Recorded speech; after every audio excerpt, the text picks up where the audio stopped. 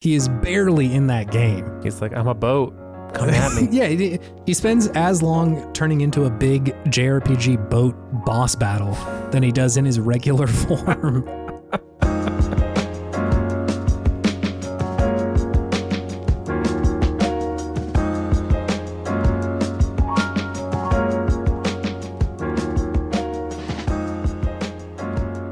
It has felt like 1 million years since we recorded this podcast, David.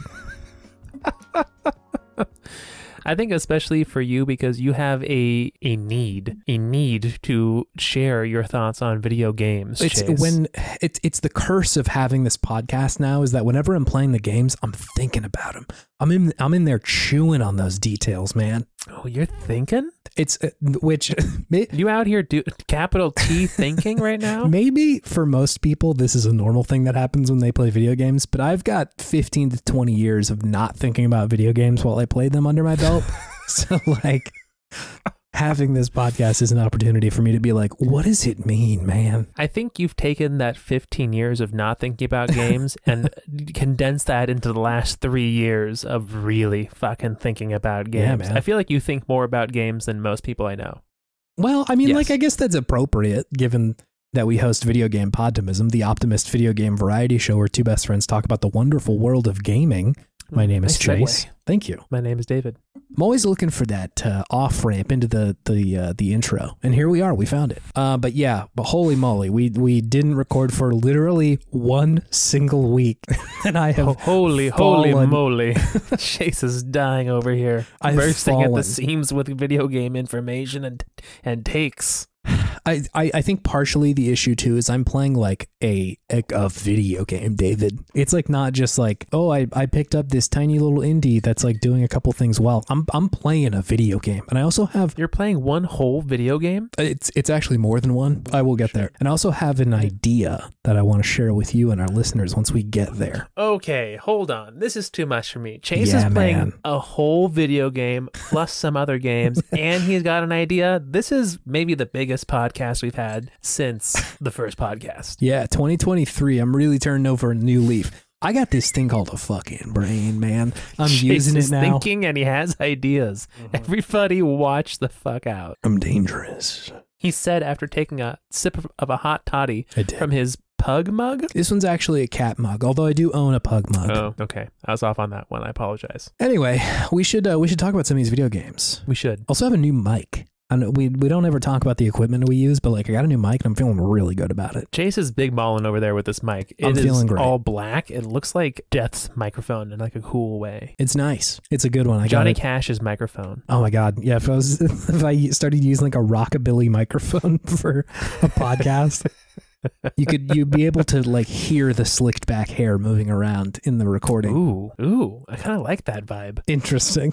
I don't know if I do, Interesting vibe. but yeah, got a fresh prezi from my wife. My wife, Your wife. Borat. I think that's not the first time you said that on the podcast. I think I've called her my wife before, but I don't know if I've done my wife Borat before. Parentheses Borat. My wife. Yeah. Could you tell me about the video games you're playing, David? Did that quick Borat impersonation just get you? I think I feel bad because like, not bad, but I don't like that Borat is kind of still funny to me. Like it was funny on launch, and then for I think like 15 to 20 years wasn't funny to me. And then I think within the last year, it's kind of come back around to being kind of funny. Don't get me wrong. I haven't watched Borat since 2005, but like, Same. but whenever somebody says my wife in sort of like a knowing tone that they know that it's stupid and goofy, it kind of gets me a little bit. Kind of gets you. Yeah. It's okay. Boomers still laugh at Animal House. I know. It's just how it is when you're a formed human being. Those laughs just stick with you Yeah, in a different way. they do. Anyways, Video games. Which ones have you been playing, David? I've been playing quite a few games. Yeah. Because it's been break, man. It's been break. We've been out here. Had some time. It's Yeah. been rainy here in California, so it's just more time to play some games, which Yeah. are also a peak thing to do when it's rainy outside.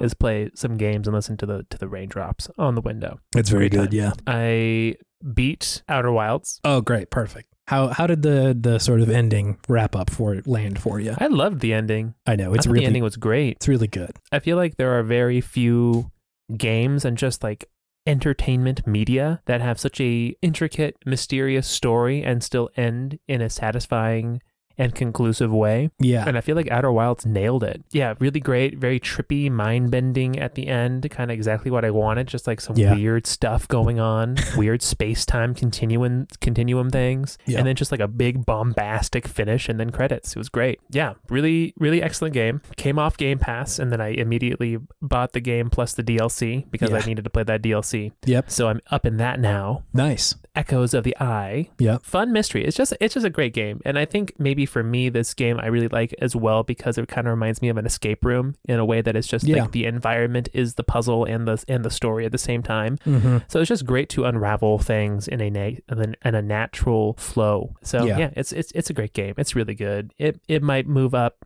that game of the year list that I just finished if I had finished it before I had released that list. Just an excellent game. It's probably going to stick with me for quite some time. Just the quality of it, the ending, the whole entire experience of unraveling and figuring things out was so quintessentially something that you can only get from a video game. Mm-hmm. Truly, it's a one of a kind experience. It was great. I thought the message that they had sort of at the end of the game was like pretty shocking as far as like how effective it was. Yeah. Super deep. Yeah. Just out of nowhere. In something that like the game was building to that. I just was like, I wonder what they're going to tie it together, like what the sort of message is going to be. And I'm really glad that the one that they landed on was the one that they landed on. Like it's really like beautiful and in a existentially scary kind of way, but I think the whole game communicated that vibe. I was thinking about saying it, but I don't think we should ruin it because it's like still kind of a joy. If anybody hasn't played this, it's worth seeing for yourself. Yeah. The theme of it really like lands at the end after you've been through everything. It's like, yeah, I get it, and like that's really quite powerful. Exactly, and that's what I was saying with how it just really nailed the ending, not just from a story perspective, but from a thematic, emotional perspective as well. It's kind of an emotional ending. Yeah, no, totally. Yeah,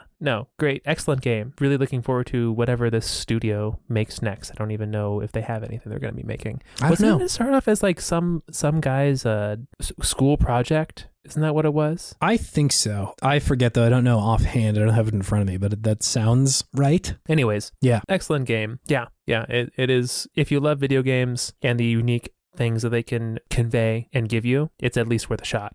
Yeah, true. It's definitely not going to be for everyone, but it's great. Mm-hmm. Cyberpunk 2077. How's that one treating you right now? I'm really enjoying it. I don't think I talked to you about where I am in this game since the last time we did this podcast, but yeah, it's been a while. I've gotten past like the initial 5 hours of the game that you were talking about. Yeah. And now I'm in more of the actual like thrust of the game. Mm-hmm. It's quite good. I really enjoy this world. It is not similar to The Witcher. It is not really the point isn't necessarily the combat. Mm-hmm. The point is the world and the story and just the experience of being in Night City, which is Morro Bay. Strangely enough, did you know this? No. Night City is Morro Bay. Oh, in California? Yes. Oh, I just assumed that it was like Coast. I just thought it was like an amalgamation of a bunch of other cities. No, it has a physical place. Apparently in the Cyberpunk, I went down the rabbit hole of the Cyberpunk wiki a little bit last night. Apparently there was a massacre by Hell's Angels in Morro Bay one time and killed like pretty much all of the citizens there. Whoa. And then some guy whose last name was Knight bought up all of Morro Bay, and it's like, I'm gonna build some capitalist hellhole here. Yeah, and that's what he did. That's wild. I am looking at a map of it, and I can see what you're talking about here. It's if like, you go to the wiki, they actually say Morro Bay. Yeah. It was Morro Bay, and they renamed it. That's so bizarre. Because like right? I just assumed like that they were pulling some designs from like L.A. and like San Diego and like a little bit of SF, but no, that's what I thought too. Yeah. No, it's Central Coast. That's so funny. But really enjoying it. It's a fun game. Yeah. It's futuristic Grand Theft Auto. Yeah, not much else to say about that. I think I'm having a different experience with it than most people because I did not play it when it first came out. Yeah.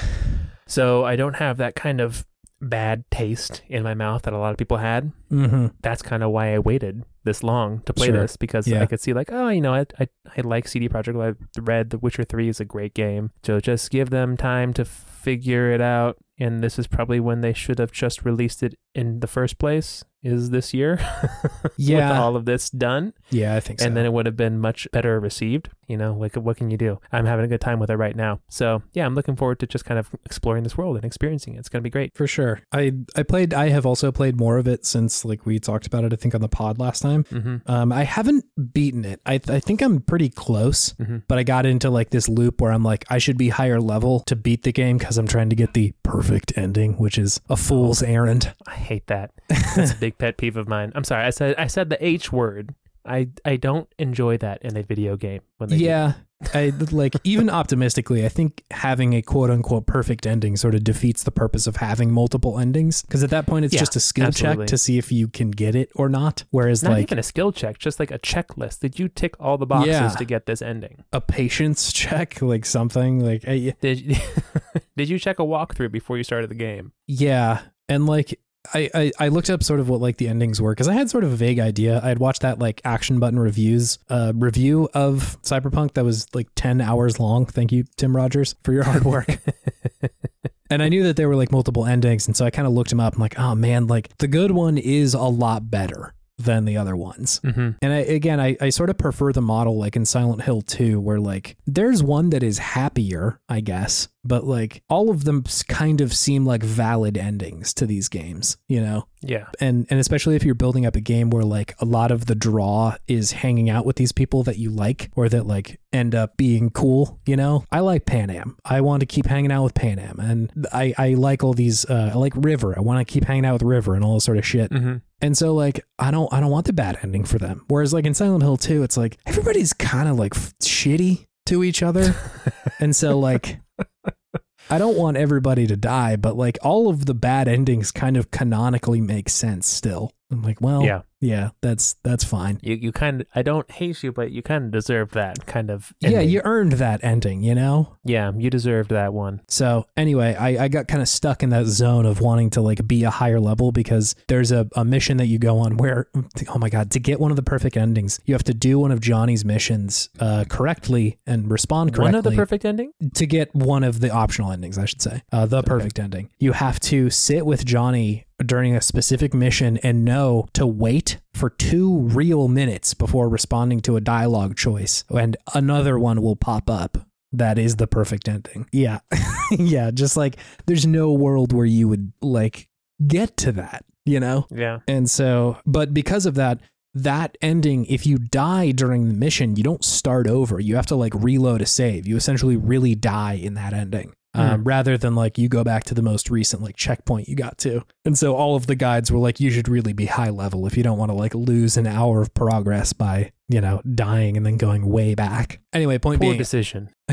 I was doing a bunch of the side quests and kind of enjoying it, but then I got, you know, pulled in different directions. So haven't returned back to Night City. But like, I agree with you. I think that like the game is like such a can of worms, but I think it is pretty easy to state like this world is interesting. This place is cool and like it's tough to exist in, and it is their like critique of capitalism feels kind of surface level. Yeah. Like this is bad, but there's not much else to say about it other than like, isn't this weird and icky? But like also like go have fun, you know?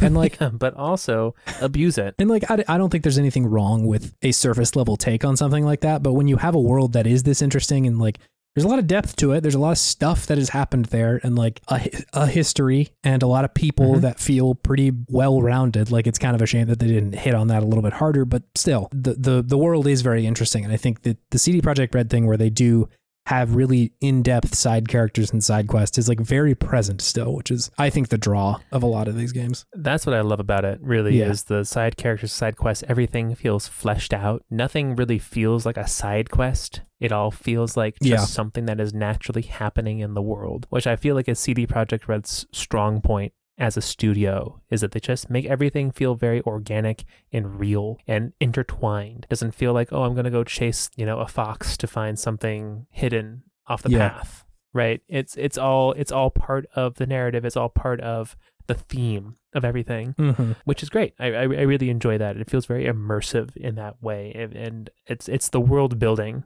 right? And I'm a sucker for world building, and they are great at intertwining world building with their side quests, which is awesome. Yeah, for sure. And The other big thing that I have been playing is Dark Souls Remastered. Oh yeah, farther in that. I was about to say, you kind of started this one a little while ago, right? Yeah, I just beat the Gaping Dragon, which was a horrid creature. Oh my god, Truly. yeah. The one that like comes up from like the sewer. Yeah, I was like, is this a leech? It's like a weird leech dragon. It's gross. It was it's so really gross. Mallory was watching that, and I was like, look away.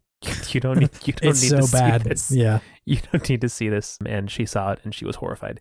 But yeah, still great. Being cursed sucks. Oh my god, dude. Yeah. I hate being cursed. So I got tough. cursed by one of those weird frog things. The frog giant things, eyes, yeah. And I had to beat the Gaping Dragon with half health. Been there, sister. His booty. It sucks. Like one of that and Blighttown, I think, are the two things in Dark Souls 1 that I'm like, you can just take those out and I would be totally satisfied. Like you would lose nothing. Well, guess where I am now? Blighttown, mama. Blighttown. I'm cursed in Blighttown. Oh my god. This is saying something, I think. Yeah. But I beat the Gaping Dragon, and then I saved the game.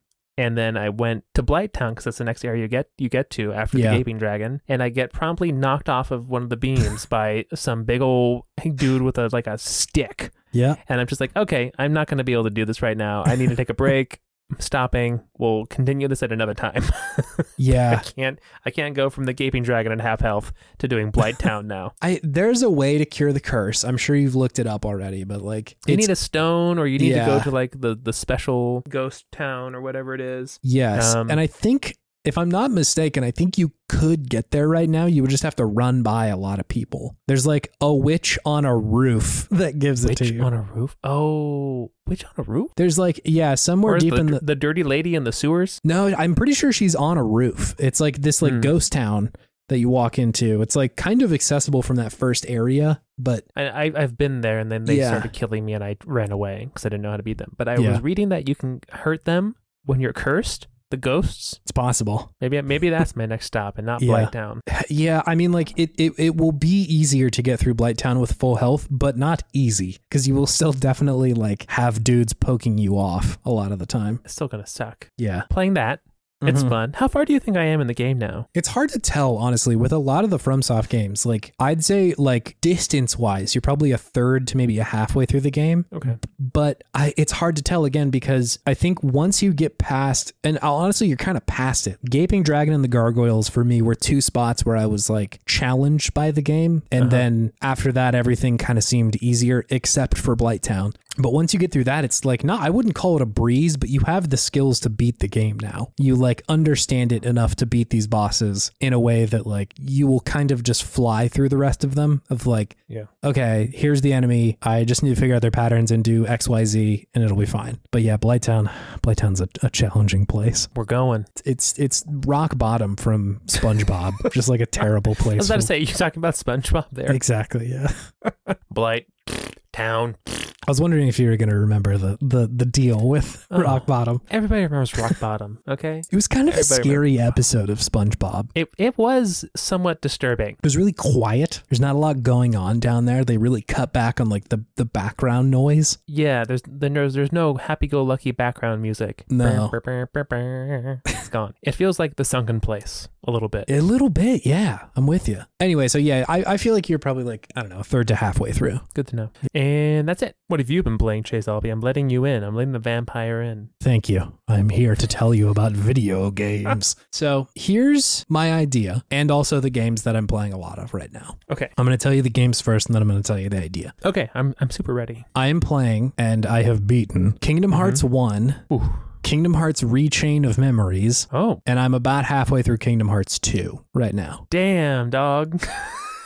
They're shorter than I remember, to be clear. Yeah, Kingdom Hearts 1, I think I beat in like 19 hours or something like that. It wasn't very long. That is not a short amount of time, though. It's not a little amount of time, no. I did have all of last week off, though. So, like, all I was doing was Kingdom Hearts for a couple of days. Fair. So I've been playing all those games. And, like, I have mostly just been trying to answer the question, why do these games work? Because, like, when I look at them and I think about them, I'm like, it shouldn't work. Like, nothing. I am constantly confused by the plot. If you ask me, like, what are the themes of this story? What is it trying to tell you? I bet I could come up with something after having played a lot of these, but like, Friendship. I don't know, man. Friendship. Yeah. Like, what else? I think when I zoom in harder, it just, I get lost in the forest from the trees. And so I was going to suggest, rather than me just talking about all of these games on the pod forever, we do like a little mini series or something. Okay. In a similar vein to the Metal Gear Solid stuff that we've been doing. Okay. Of Kingdom Hearts. Yeah, because I feel like if there are influences on our pod, Metal Gear Solid is one, and I think Kingdom Hearts is two, as far as like things that come up a lot. Yeah. Kingdom Hearts is definitely like the core of our vibes. Yeah. As gamers in a lot of ways. It is the Kingdom Hearts of our vibes. It's bizarre, man. So if you're open to it. I'm totally open to it. Cool. Maybe we could do that. So coming soon. Dueling series. We still have to do Metal Gear Solid 3. We do. And like partially the reason why I suggest doing this even in the first place is like, I know that Konami's like, hey, we're going to put them out someday. And it seems like about Metal Gear Solid. And it seems like they're gonna do that, but I also haven't heard anything about it. So I hope that like maybe in E3 or something, they're like, hey, we have these back on the internet again to play for people. But I'm not holding my breath. Whereas the version of Kingdom Hearts that I'm currently playing, Kingdom Hearts HD 1.5 plus 2.5 remix is the game, the version of Kingdom Hearts that I'm playing. What does that even mean? Yeah. What's 1.5 plus 2? It's like remake of 1.5 and remake of 2.5. So it's a bad name for a good collection of games. So it's got Kingdom Hearts 1, Final Mix.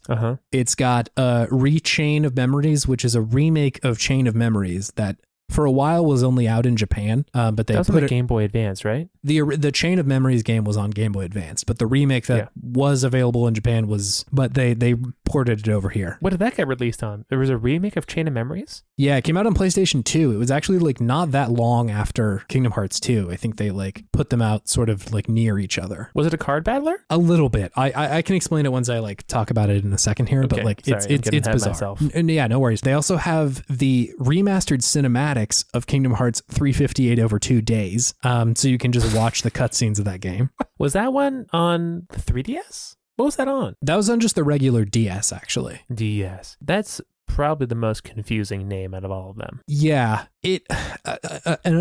This is the most unfortunate thing that I'm learning about Kingdom Hearts when I'm playing through it this most recent time. Unfortunately, a lot of it makes sense, which sucks. Oh, it's making more sense when you play it in order. So this collection also has Kingdom Hearts 2 Final Mix. It's got Kingdom Hearts Birth by Sleep Final Mix, and then Kingdom Hearts Recoded, which I don't know what that is actually, which has the cinematics, not the actual game, just the cinematics. That was released only on phones, wasn't it? DS, actually. DS. Yeah. Oh. Birth by Sleep, though. I know. Yeah. So, yeah, a lot of this is just I'm trying to square the circle of like what these games are. And for the most part, I'm trying to take them as individually as possible at the moment, like rather than just trying to understand like or to be an expert on KingdomHeartsWiki.com, you know? I'm trying to like just look at each fucking game and understand what it's doing. I'm the top editor on the Kingdom Hearts Wiki. So anyway, point being, I've played through one. I'll save like all the really like sort of longer thoughts for if we do a single pod on these games, but it's still really good. I think the final mix of the version like really elevates it. Okay. What these are like all final mixes. What does that mean? Is it like better graphics? Is it more story? What is it? Yeah, like it's up-resed. It's on the version that I'm playing, at least it's running in 60 frames a second, which like makes these games look so good and like not at all like a PlayStation 2 game. Like they look really clear and concise, and like they are making intentional design choices rather than like this looks like a PS2 game. It's doing the same thing that Mega Man Legends does that I like, where it's like kind of simplistic 3D models, but they have like textures of people's faces, and so they look very expressive because it's not just like trying to model a polygon of someone's head, you know. It's sure they've got a texture of Sora's face and shit like that. So yeah, when they're saying final mix, it's usually just like an up-res version. There's like a couple of mechanical changes here and there, but like truly nothing that when I'm playing through it I'm like, wow, that's really different. Like it just looks like the same game to me. I'm sure they're in there, but nothing that stands out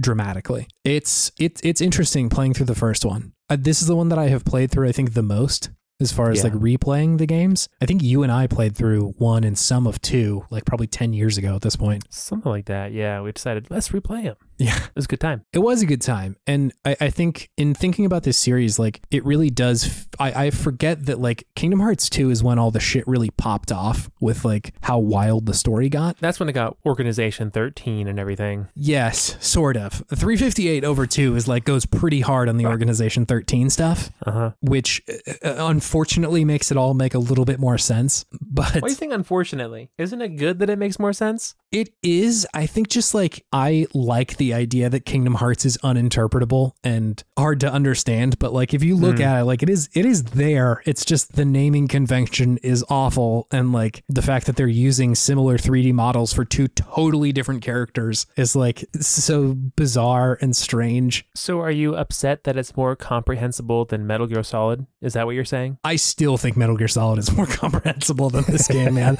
It like I am playing these games back to back to back, and so like there is no context lost of like it's been a couple of years since I've played them. I'm playing them right after one another, and so nothing is really going over my head at this point, which is surprising, but also not, because like when I was playing these games I was 12 or something, so it's not like I was really trying to get the plot or whatever. And like to that point, I think the first one doesn't really have a lot of that, and I think honestly better for it. I think that game just like it is a steam engine running on vibes.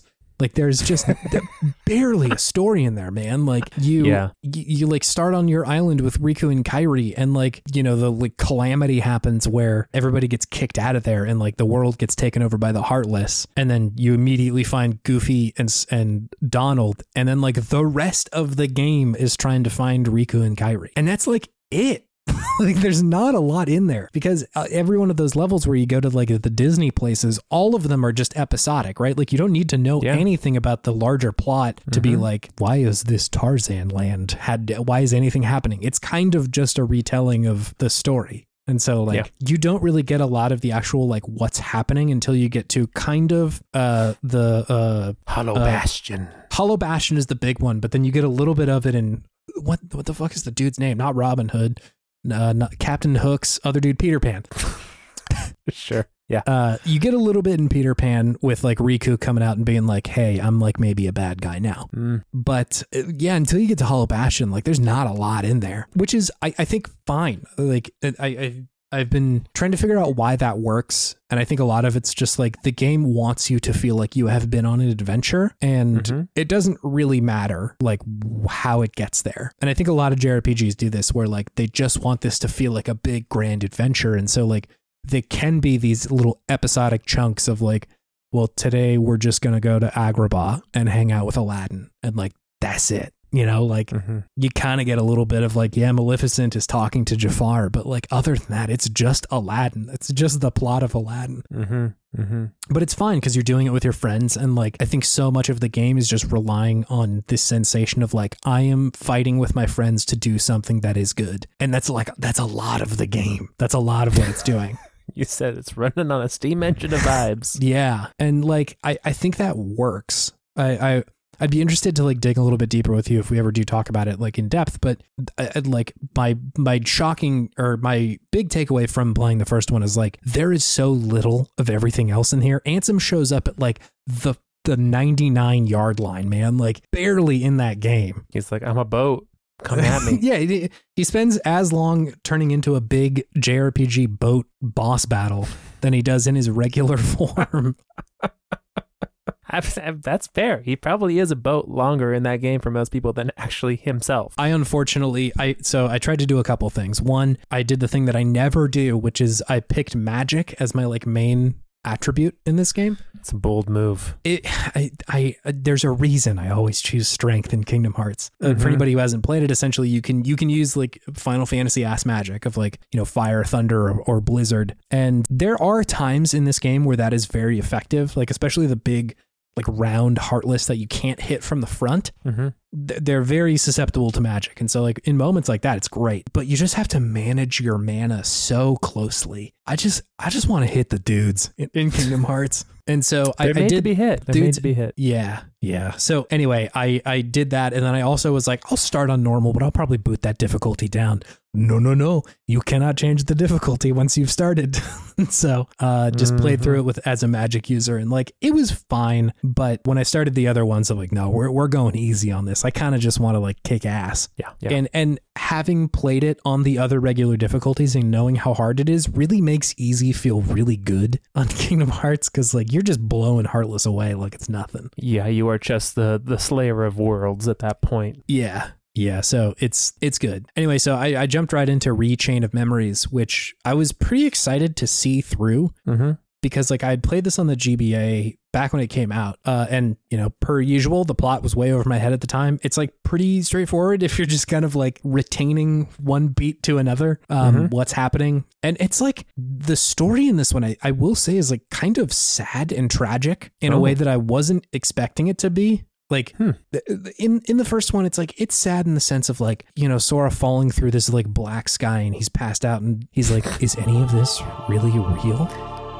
Will I ever see my friends again? Like it's sad on that level versus it's like sad in the way that like graduating from middle school is sad. Oh my God, it's perfect, David. That's perfect. Am I ever going to see my friends again? It's so, like genuinely there's the perfect comparison. Kingdom Hearts 2 starts in this way too, where like it is, you know, 5 days until summer break is over. Like, ooh, that is the perfect fucking moment to put this game in, dude. Like, just that like bittersweet malaise that comes over you whenever you're coming towards the end of break. God.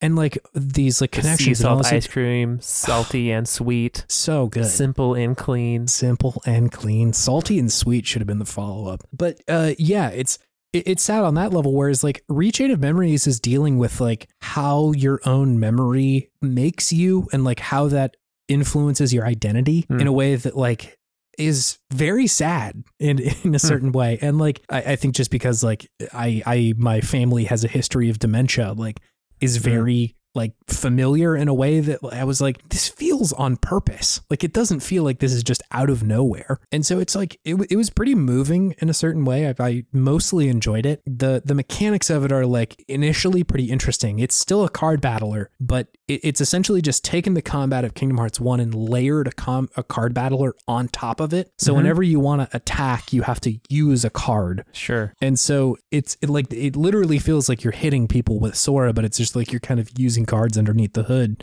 which at times works really well because you're able to like kind of strategize what you're going to do to a higher degree. But God, the game gets really hard towards the end of it, especially if you're not open to like kind of grinding a little bit and like grinding for cards. Yeah. It was really challenging. And not to mention, like, it is almost a retelling of Kingdom Hearts 1. Like, it just runs through the same beats. And I'm like, I just played this like yesterday.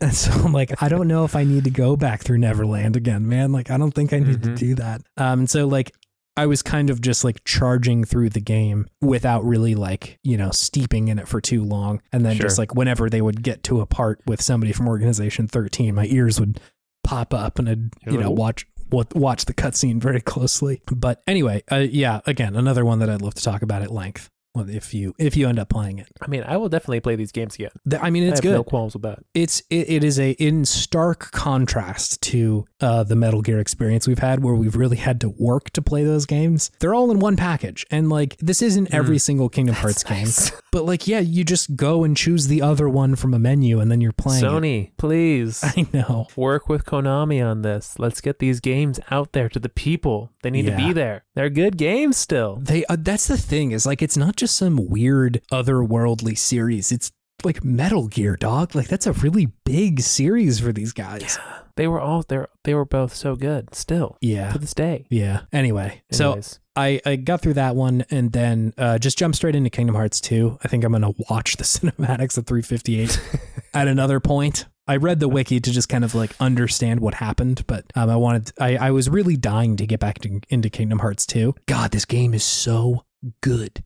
I'm enjoying this one so much. Kingdom Hearts 2? Yeah, a lot. Ooh, like right. I think a lot of it's just landing on me kind of differently than it did at the time. I think Kingdom Hearts 1 at the time was this like very kind of like emotional experience for me to play. And it was, again, I think I was just like totally open to the vibe of that game. Mm-hmm. And in hindsight, playing it as like a 30-year-old guy, I'm very distanced from it. Like I see Sora as like this kind of like sad young guy who doesn't know what he's doing with his life. Mm-hmm. And like, it's more of a boy needs direction. I'm just like, come on, dude. Like, it's not that I like think he's a bad dude or anything. It's just like it seems sadder to me, and I see it with a lot like farther of perspective than I did at the time, which was like much closer. It felt much more urgent. Whereas like God, Kingdom Hearts 2 just like boils that down to such a level that like I am there in that game. I will end up playing Kingdom Hearts 3 at the end of all this, but like I'm excited. You haven't played that one yet, have you? I have not. I played like an hour of it and got out of there.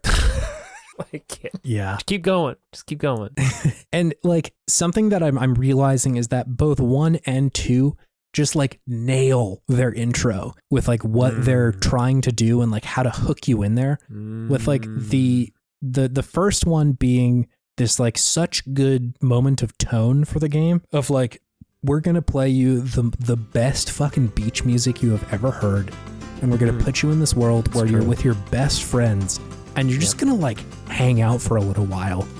And then we're going to take that away from you. And so like the rest of the game is just sort of this like, I got to find my friends, man. Like I got to go trying to get that feeling back. Yeah. I'm like chasing that sensation of being home and being like in this like happy-go-lucky place. The second one does this as well, where you play through as Roxas, who in the game at that very moment, you don't have a lot of context for who he is. Unless you've watched the cutscenes of 358 days or 350 over 2 days. But it explains almost nothing and is just like, hey, here's Roxas. He's having some weird dreams that seem like he maybe knows who Sora is. But it's the 5 days before summer break. Go hang out with your friends. And like that conceit and the way that they put it forth is just like incredible. I was like just soaking in the vibes of the intro. Whereas I think like the first time and even the last time that I played it, I was just so in a hurry to get back to the Sora part of the video game. Yep. That I like didn't allow myself to enjoy this part of the game, but it's so good. It is so good. It's very pastel in a way. Yeah, it's like really nice. And is it Twilight Town? Is that the name of the place? Such a good location. It's like, again, it's got this just the whole town is melancholic in this beautiful kind of way of like, it's so nice here and so cool. And we're going to have to say goodbye to it really soon. Twilight, right? It's been a beautiful day and now it's ending. Exactly. Yeah. That's how it always is here.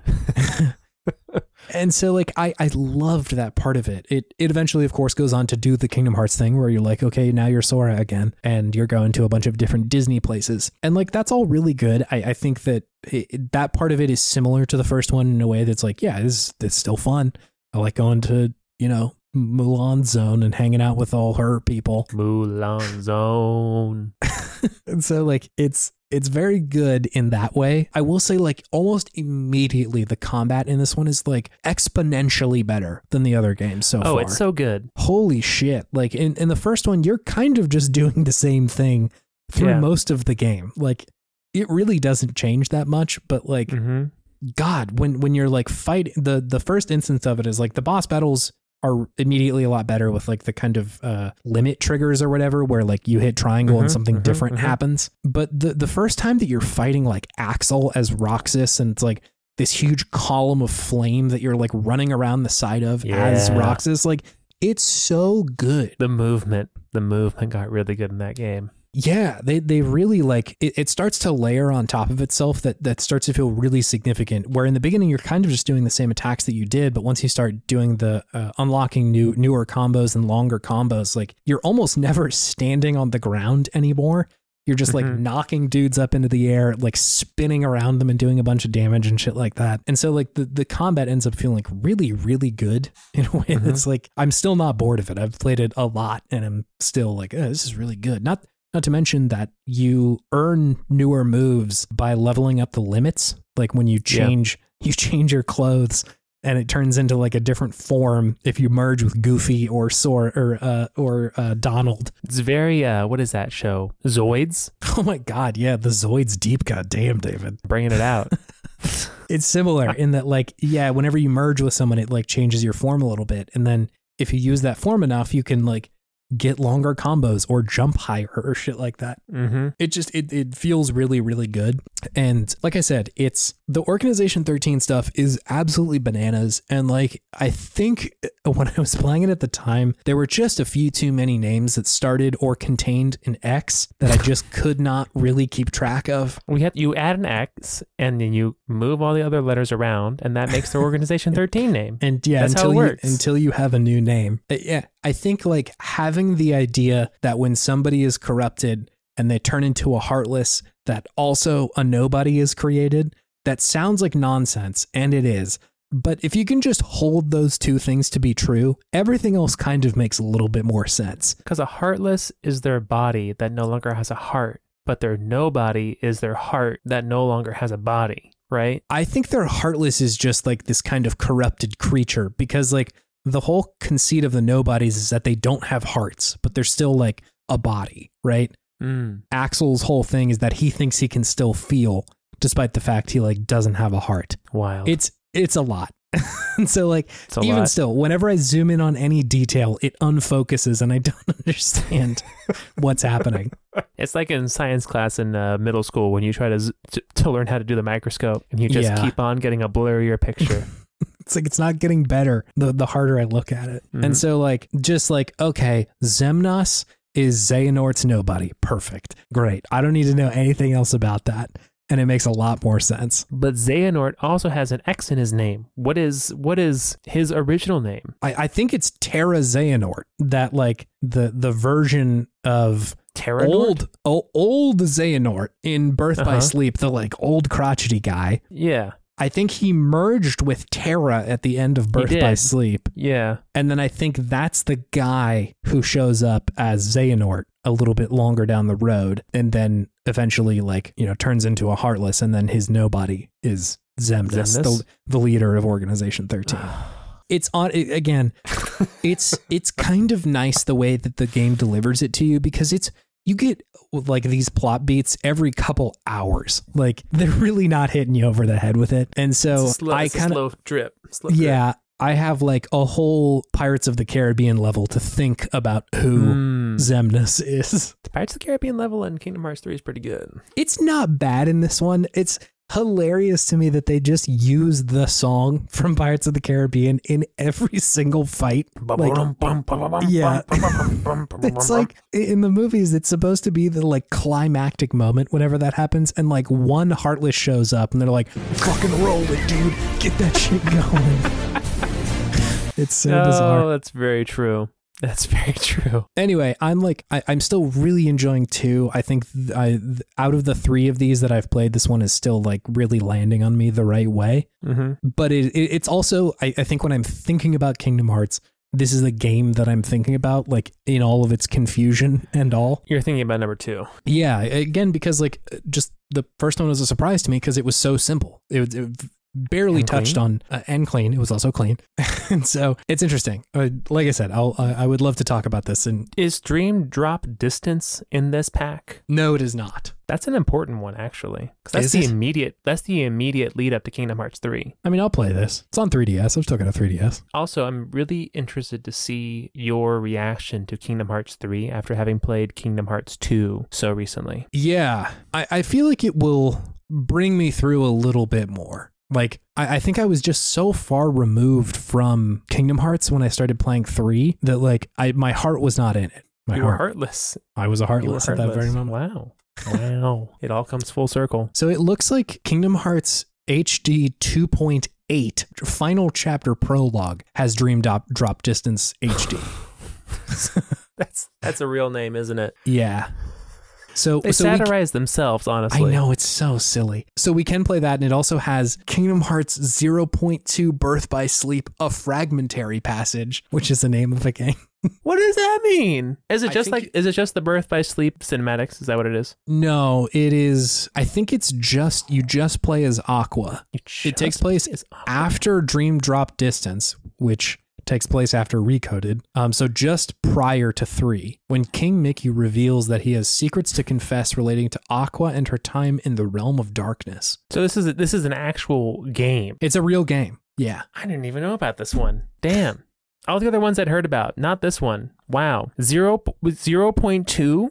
I need them to make better names, David. The names are so bad. Whoever made these names need to be shot into space. Just shot right into space. I'm sorry, that's mean. But man, these names, are they doing it just to be like purposely obtuse? Is that like their marketing scheme for this? I think Nomura, the like main dude behind a lot of these games, is kind of obtuse in the things that he makes. Like, I'm reading the wiki of a fragmentary passage, and it says, Nomura felt he needed to create this story but did not want to slow down Kingdom Hearts 3 with many backstories. Consequently, he separated it from that game and included it in this collection. Developers designed the game to take several hours to play, or approximately one game world in Kingdom Hearts title. Anyway, so it sounds like it's not very long, which is nice. Sure. And then, of course, this collection also includes Kingdom Hearts X back cover, which is an hour-long cinematic set during the events of the game Kingdom Hearts X. What is that game? I've never heard of it. Kingdom Hearts X? Kingdom Hearts. And it's all set in the world of Triple X with Xander Cage. Forest Hill Bridge, near where you got married, Chase. Oh my God. It's there. It's there. This one is the phone game, Kingdom Hearts X.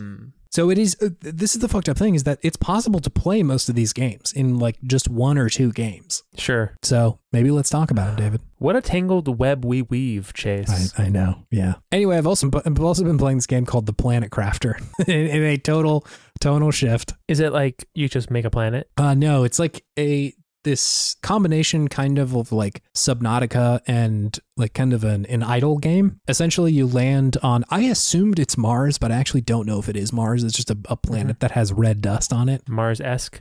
Yeah. And the purpose of this game is you're essentially trying to terraform a planet, and you do that through a number of ways. It's like you build things to heat up the planet, you build things to make more oxygen or pressure to make like an atmosphere, or I think that's it actually. I think those are the things you're trying to like increase. That's kind of nice. Climate change is the good guy in this one. Yeah, exactly. You're building things for good. Anyway, I'd like seen this on Steam, and they were just like, hey, because you played Subnautica and a little bit of Satisfactory, like you might like this game. And I will say, like, it's not those games. I think it is the closest to Satisfactory, to Subnautica, in the way that like you're kind of just like looking around for stuff to build and like getting new like recipes and shit like that through that.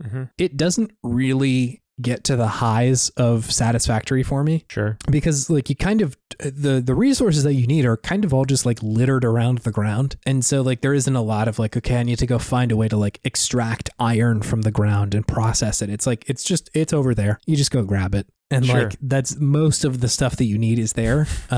Too simple for me. It's just like, I feel like there's like one layer of complexity that I need more of in this. And like, I feel like you usually find that in other kind of survival games, like, I don't know, like Valheim or something like that. And I was trying to play this game called The Forest the other day, which was sort of the opposite problem, where it like felt a little bit too complicated for me. Somehow Satisfactory skirts around that. I don't know how, but anyway, it feels very simple initially. And I was like, I don't know if I really love that approach, but it eventually takes this turn to an idle game where like you've built all this stuff, and you're kind of just like waiting for it to like tick up enough to be like, okay, I have enough heat that I've unlocked a new recipe to build better like pressure miners or whatever. And so it starts to kind of like layer onto itself of like progress in one part of the game means progress in another, which is, it's like fun, right? Like you get better O2 tanks, so you don't have to come back inside quite as frequently. 2 tank. That's a 2 chains joke, right? It is. Oh my God.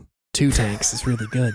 And better, like you can move faster or you can jump higher or whatever, stuff like that, right? And there's, you know, of course, a bunch of like old ships that you get to go try and search through to see if there's any like salvageable stuff. Sure. Which is all very good. I think I'm enjoying it for the moment, but like pretty much the very second that this year's like barrage of video games starts falling down on me, I will probably start There's playing. some games coming out this year. Dude, it's wild. I like recently was just like, I wonder what's going on this year in games. Cause I know like the major stuff, right? Like I know Fire Emblem is coming out this month, which I'm pretty excited about. Ooh. But, and you know, like, oh, Starfield is eventually coming out this year, but like there are so many fucking video games coming out this year. A lot of stuff. It's like how last year for me was the wedding year. All the pent up wedding demand from the pandemic just hit in 1 year. I feel like this is all the game devs just like, well, we had a couple years off, so now they're all coming out in 2023. So here you go. Resident Evil 4, that's coming out kind of soon. Yeah, in spring, I'm pretty sure. I want to say March for some reason. That makes sense. 24th of March. There's just a lot of stuff coming out. So I think like whenever that stuff starts dropping, I will probably not be playing this as much. It's just sort of a nice, like, I'm going to pop on and play for 20 minutes or whatever. So it's enjoyable. Nice. This will bring me to my Podtimistic thing of the week, David. Yes, which is? It is the kind of days where you play video games in the morning, afternoon, and at night, David. A break day, I will say. Okay. All right. I had a lot more of these when I was younger. Obviously, just had more free time in general. But like every now and then the stars align and it's like, I've got this whole week off and like, it's okay if I don't spend every minute of it doing something like good, quote unquote. I can just like fuck around for a couple of days. And like sometimes that means playing probably 10 hours of Kingdom Hearts in a single day, David. Damn, dog. That's a lot of Kingdom Hearts. It was a lot of Kingdom Hearts.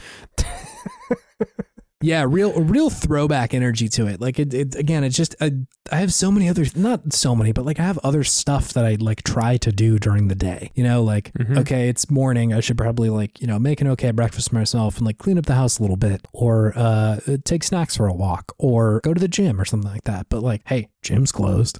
Snacks is exhausted because we already walked her a lot yesterday. I got just the most normal amount of food that I can eat. I don't really have to like prep it that hard. The house is already spotless because we cleaned it. I got to get back to Hollow Bastion and see what's going on with Beast, man. Like I got to get in there. What's going on with my boy Beast? And so it was very enjoyable, again, in a way that like whenever we had like summer break, there was a lot of these kinds of days. How's every day? It was nice. And like, again, there is a certain like dissatisfaction that comes from enough of those days in a row. Sure. Like, I think that like I like to go to the gym because it does feel good to do that frequently. Or, you know, I like spending time with Snacks and M because like it feeds me emotionally. But like just like a 10-hour gaming session isn't all that bad every now and then. Not bad at all. It's good. It was very fun. Yeah, good for the soul. Everything in moderation. David, do you have something fueling your sense of optimism this week? Yeah, mine's similar. It's a good rainy day gaming session. Don't get those often out in California way. True. Yeah. That's most of the gaming days up here. I was about to say very different vibes. It is once in a blue moon when it is raining hard enough to where I can actually hear it on the window. Yeah. And it's lasting long enough to make it feel like, oh, this is a rainy day. And it's pretty much all it is this week. It is raining hard in Santa Barbara. And I'm like, this is gaming weather. Yeah. Why would I go outside? I'm just going to stay in, be cozy, play some games, baby. Play some Explore games, Night City. Baby. Go into Blighttown. God, I have some pretty fucked up places to go and visit in games right now. I need something a little happier. Go back to Bowser's Fury. Yeah, get back into Bowser's Fury and just the music in that's so good. Oh man. And I've heard that this Echoes of the Eye DLC for Outer Wilds is spooky. I heard it's scary. Yeah, I heard there's some scarier moments. They have a setting for reduced frights for this one if it's too scary for you. There's some weird, like, I don't know, zombie stuff going on. We'll see. Okay. We'll see what's going on. I'll keep you posted. But yeah, a rainy day gaming session. Immaculate vibes. I'm with you. This is still kind of true, but I enjoyed it a lot more when I was a little bit younger. Like I loved playing games where the weather is very different than what was outside. Yeah. Like love playing like very sunny, like the beginning of Kingdom Hearts, perfect winter game. So sunny, so bright and nice. Where in contrast, whenever it's summer, I liked playing games that were like dark and gloomy. It's very strange. Sure. I don't know why that is, but it was nice. Good change. I get it. I always love a good like storm in a game. Yeah. Like in Forza 5, the hurricanes that would come every once in a while, or Black Flag, Assassin's Creed. True. Yeah. The big old storms on the ocean that you would have to like battle through while you're fighting other ships. Oh, so good. Good stuff. God, dude, in winter playing through Persona 5 when the fucking I was about to say you're gonna mention Persona 5 and its open window and fan. It looks so hot in that room. Oh, I loved it. Yeah, it's good stuff. Hey, do you want to move on to our main thing, David? Yeah, let's do it.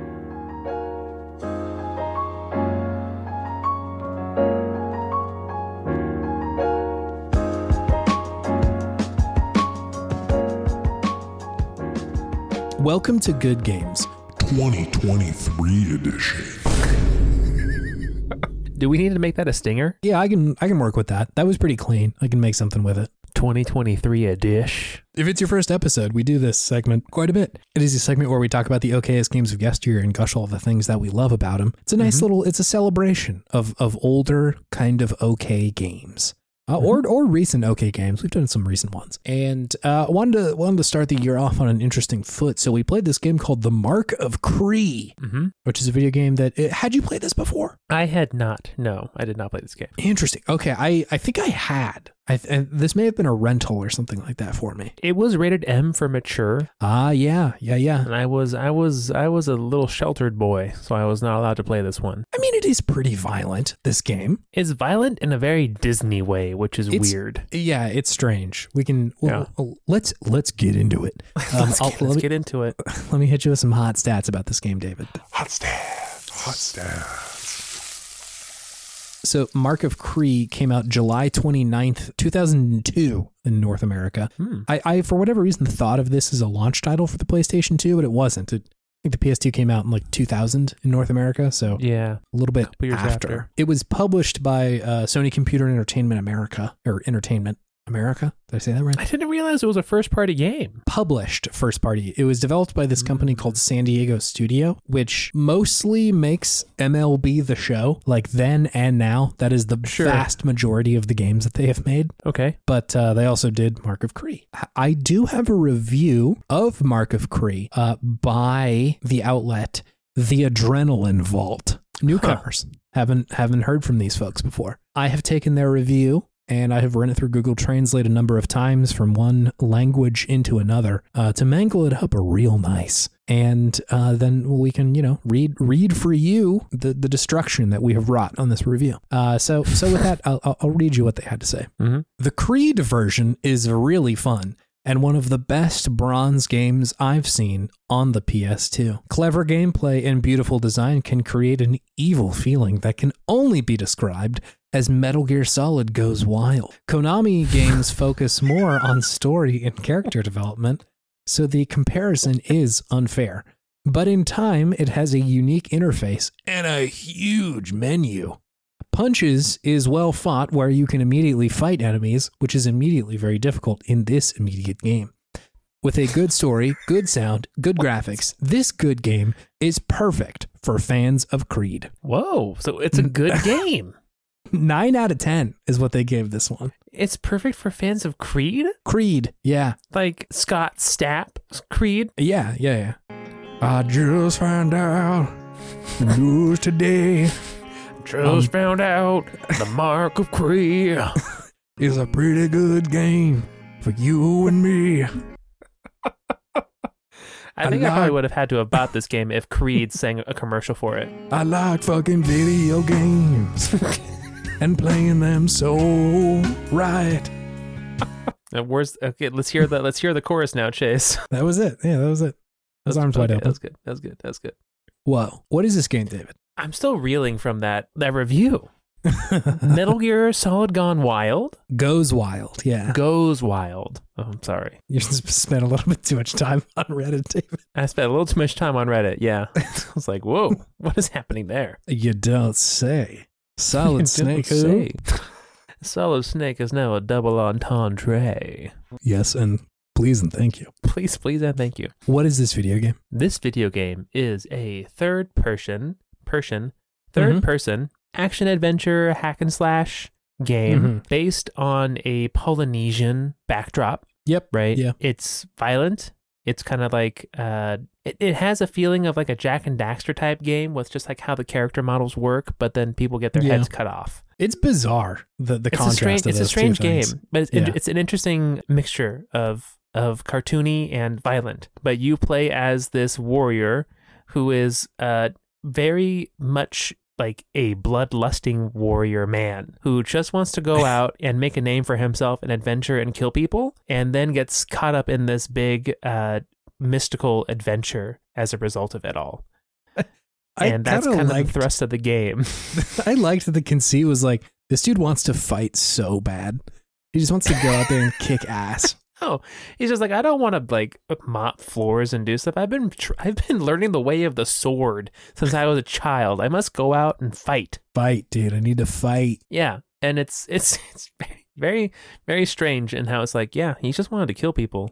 He just wanted to go out there and fuck some people up, and that's what he did. It was bizarre. It's a very 2000s game. Very 2000s game. Yeah, they're like, and this man, it was a big, strong man, and he wanted to go kill some people, so he did, and it was cool. Violence. You know how that works.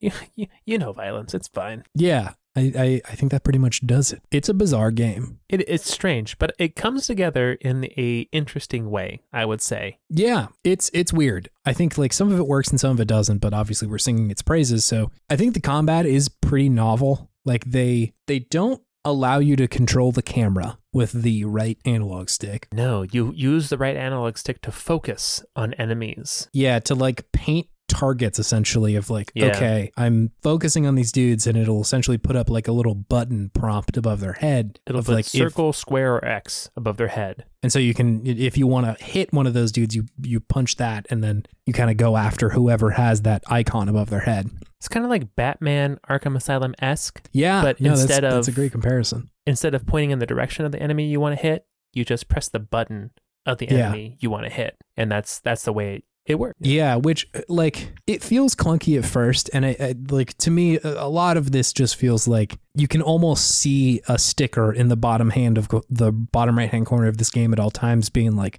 it's the DualShock PlayStation 2 controller, dude. Like they really want you to have two analog sticks. Yeah, like they're experimenting with the fact that there is two sticks. This was very much still in the experimental phase of the two sticks, along with a Rise to Honor featuring Jet Li. God. We will inevitably talk about that game at some point. We have to play that game eventually. I think so. Yeah. But yeah, Chase is not going to have a fun time playing that game, judged by how much he was touching his face while saying that. I don't know why my eyes got really itchy when I thought about Jet Li's Rise to Honor.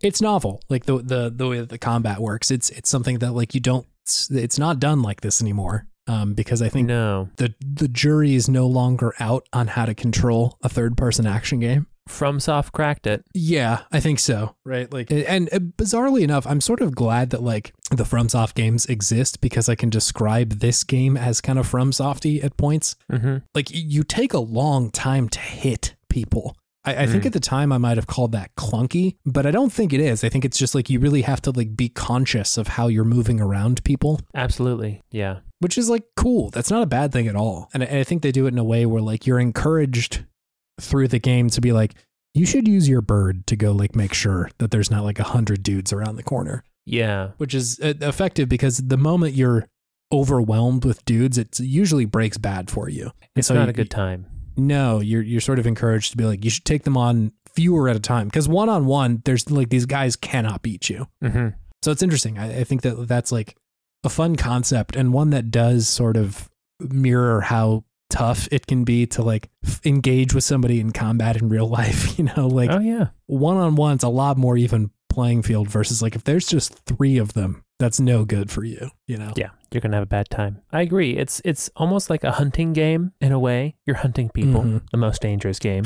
Yeah, because you're trying to plan out your route by using the bird, doing as much stealth combat as you can, and it definitely becomes that the weapons become kind of like your last ditch resort if things break bad, as you said. Yeah. It's much more beneficial for you to do things stealthy or ranged with the bow, which I enjoyed the bow actually in this game. The bow I thought felt pretty nice. Yeah. For a game this old, I would say. But yeah, the combat is very interesting. If you play it like a just button masher, you're going to have a bad time. Yeah. You really have to think about, where am I? What animations are the enemies doing, right? Mm-hmm. Do I need to be blocking right now? Am I in a bad position? Are there too many people around me? You have to think about that kind of stuff to fight effectively. And once you get that down, it can actually make some pretty cool cinematic moments with the fights, which is pretty fun. And that they're kind of starting to unlock that in this very early game, right? Of these 3D action adventure games. Which, like, you don't always get that in games. Like, a lot of the time, you do kind of have to just focus on one person and fight that one person. But it is cool when you're kind of surrounded by people in this game and you're fighting one in front of you, and then you notice like, oh, there's somebody right behind me that I should probably hack at for a second. And because like contextually they're behind you and you hit attack like Kree, whatever the dude's name is. I don't think it's actually Kree. Rao. Yeah. Whenever he like attacks, he kind of like takes his sword and thrusts it behind him while he's still looking in front of him. And so you get like a lot of cool animation that isn't like typical of a game like this. They do a lot of animation in this game. The game is very animated with the character models, I would say. Sometimes maybe a little over animated, I might also say, like with the traversal and stuff like that. But it does add to the feeling of life in the game, the liveliness of the characters especially. And it felt like I think I said earlier, like Naughty Dog-esque with how the characters are animated and they're very bouncy and kind of round and full and lively. So I did enjoy that. Yeah. So the art team consisted mostly of 2D animators. And so like I think you can see that in the game. Like there's definitely a high emphasis on like, let's make this look pretty good as far as animation goes. Like, I feel like it's pretty easy to make a game just like a dude is holding a sword and then you hit a button and it's right in front of him attacking someone, rather than like, throwing the sword up, catching it, hitting someone, and then just like stabbing behind you. Sure. Which is all just based around like who is around you. I think that part of it's like definitely the thing that stood out to me the most. Like a lot of this was like, yeah, it's a PlayStation 2 game, but like the way that the fights played out were kind of like the thing in this game for me. Yeah, like for the time that it was released, very cinematic and different, right? Yeah. Games were not really doing this back then not at all. And it makes sense that they take the time to kind of show it off, because it's like, whoa, look how much time we put into all of these animations for each attack. It's pretty cool. It is. And like, even still, I think there is some stuff that's like, yeah, that's like, some other games have definitely done that. And like, I think you're correct to bring up the Arkham games, because like a similar thing happens, right? You're surrounded by guys and Batman has to fight them all. Yeah. And like, that's similar. It's You're not quite the same death ballerina in this one though, as you are in Arkham. No. Yeah. The danger is much more urgent in this one. Rather than Batman just like punching every dude in the circle. Yeah. No, I like mostly had a good time with this game. I think, some of it feels outdated and like there's parts of it that I kind of had to like put on hold, especially after playing so much Kingdom Hearts where like the combat's like pretty fun for a button masher. Yeah. Like it didn't feel like a step backwards. It was definitely a step like diagonally where like this is different than a button masher. And some of it is good. I have to pay attention more than I am in Kingdom Hearts, but like, yeah, there was clearly something novel going on, which is cool. I liked that a lot. I agree. And I did like the Polynesian backdrop to the game. I want more games set in Polynesia. I think that could be fun. Yeah, I'd be interested, because I'm definitely not the dude to know about this. I'd be interested to see like, they do enough research here, like for this one. Yeah. I would say probably doubtful. But probably doubtful. It's still good to see some representation. Yeah. I like, it's not that I think the flat development of like, this guy's a badass and he wants to kill people is like, I could use a little bit more, please. Yeah. But yeah, like there really aren't a lot of like Polynesian characters in games or settings. Like why not? Just make a Moana game. There's gotta be a Moana game. Is there not a Moana game? There probably is. Moana is it any good? Is it the Dark Souls of Moana games? Well, we do have Disney's Moana Mobile. Moana Island Life is the name of the game. There is Moana Rhythm Run. It appears to be a rhythm game. I'm a little bit surprised that there's not more Moana games, David. They chickened out. The cowards chickened out for all you Moana fans out there. Wow. That was a good pull, David. In no world could I have pulled that character's name. Yeah, Mallory's nieces are big on Moana, so. Sure. Yeah. I cannot claim this as a true victory.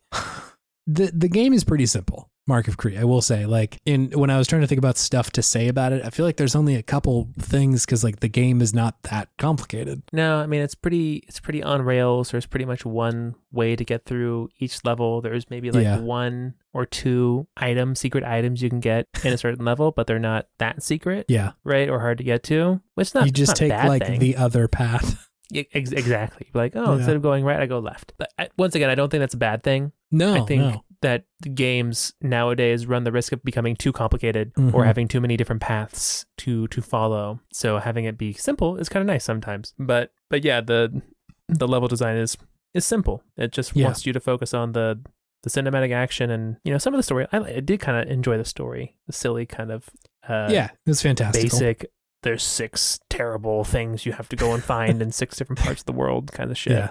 Yeah. But yeah, I had a good time too. It was fun. It was, I think, a game that probably was more groundbreaking when it came out, because it seems that the emphasis is placed on the animation and like the style of the game, more than the actual, content. But the content's not bad. It's just not where it shines. Where it shines seems to be it trying to be a very cinematic fighting experience and different fighting experience than really was available at the time. I'm with you. The How Long to Beat said this game is about like 7 hours long, which like I appreciate, man. Just like do what you need to do and get out of there, Absolutely. There's no reason this game needs to be like a 30 to 40 hour experience. No, not at all. I appreciate that they're like, we kind of got it. Like we know what we need to do here. Absolutely. And you know what? They went on to make so many MLB The Shows about it. So is this game related to Rise of the Kasai? It is. It's Rise of Kasai is a sequel to this game. Gotcha. Okay, that's what I thought. Similar. Although I don't know that I played that one. Did you play this one when you were younger? I did. Yeah. Oh, I didn't know. Yeah. I like the only thing I remembered was that the combat was interesting, but that's like it. Yeah. Fun, good video game. I enjoy this one. Yeah, this is probably one of the better reviewed games we've done on Good Games up until this point. Yeah, I think the Good Games qualification is kind of just the fact that it's like old and doesn't feel like, if you're comparing this against a modern 3D action game, like this against like God of War Ragnarok's combat, I'm like, well, there's definitely a superior there. There's a difference there. Yes. Yes. Immaculate combat versus kind of it's not, a little clunky, not bad. Yeah, different. Like, not bad, fun. But not there, Yeah. Anyway, good game. Mark of Crete. Good game.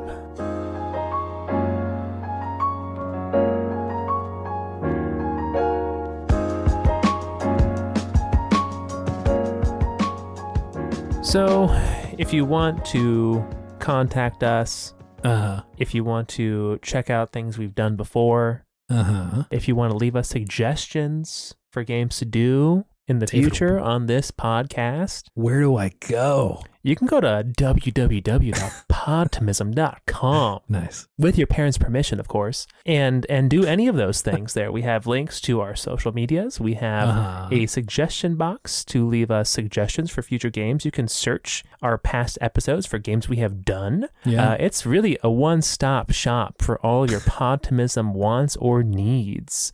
So come on by to the Pod House. That's what I'm calling it now, apparently. Wow. Yeah, that's fun. I like the Pod House. That's good. Pod House. But yeah, go to the website if you want to do any of that stuff. Also, this is our mandatory Scout Out of the Week. Thank you, Scout Wilkinson, for the beautiful podcast art. Thank you. You can go and check out her page on the internet at co-fi.com/humblegoat. Her commissions may or may not be open, but it's always worth a look because she is quite talented. So that's true. Give it a go. If you really want to help us out, the podcast, that is, you can leave us a review on whatever podcast app you use. Give us a follow, whatever it is. We really appreciate any reviews or follows we get. It really means a lot to us. And, you can also spread the good word of Podtimism as well to your friends. Word of mouth is probably the best way that we grow. So just, to become an apostle of the podcast and just let others know. It's really great. And if they don't like it, that's fine. That's great too. And if you don't want to, that's also great. That's fine as well. That's also okay.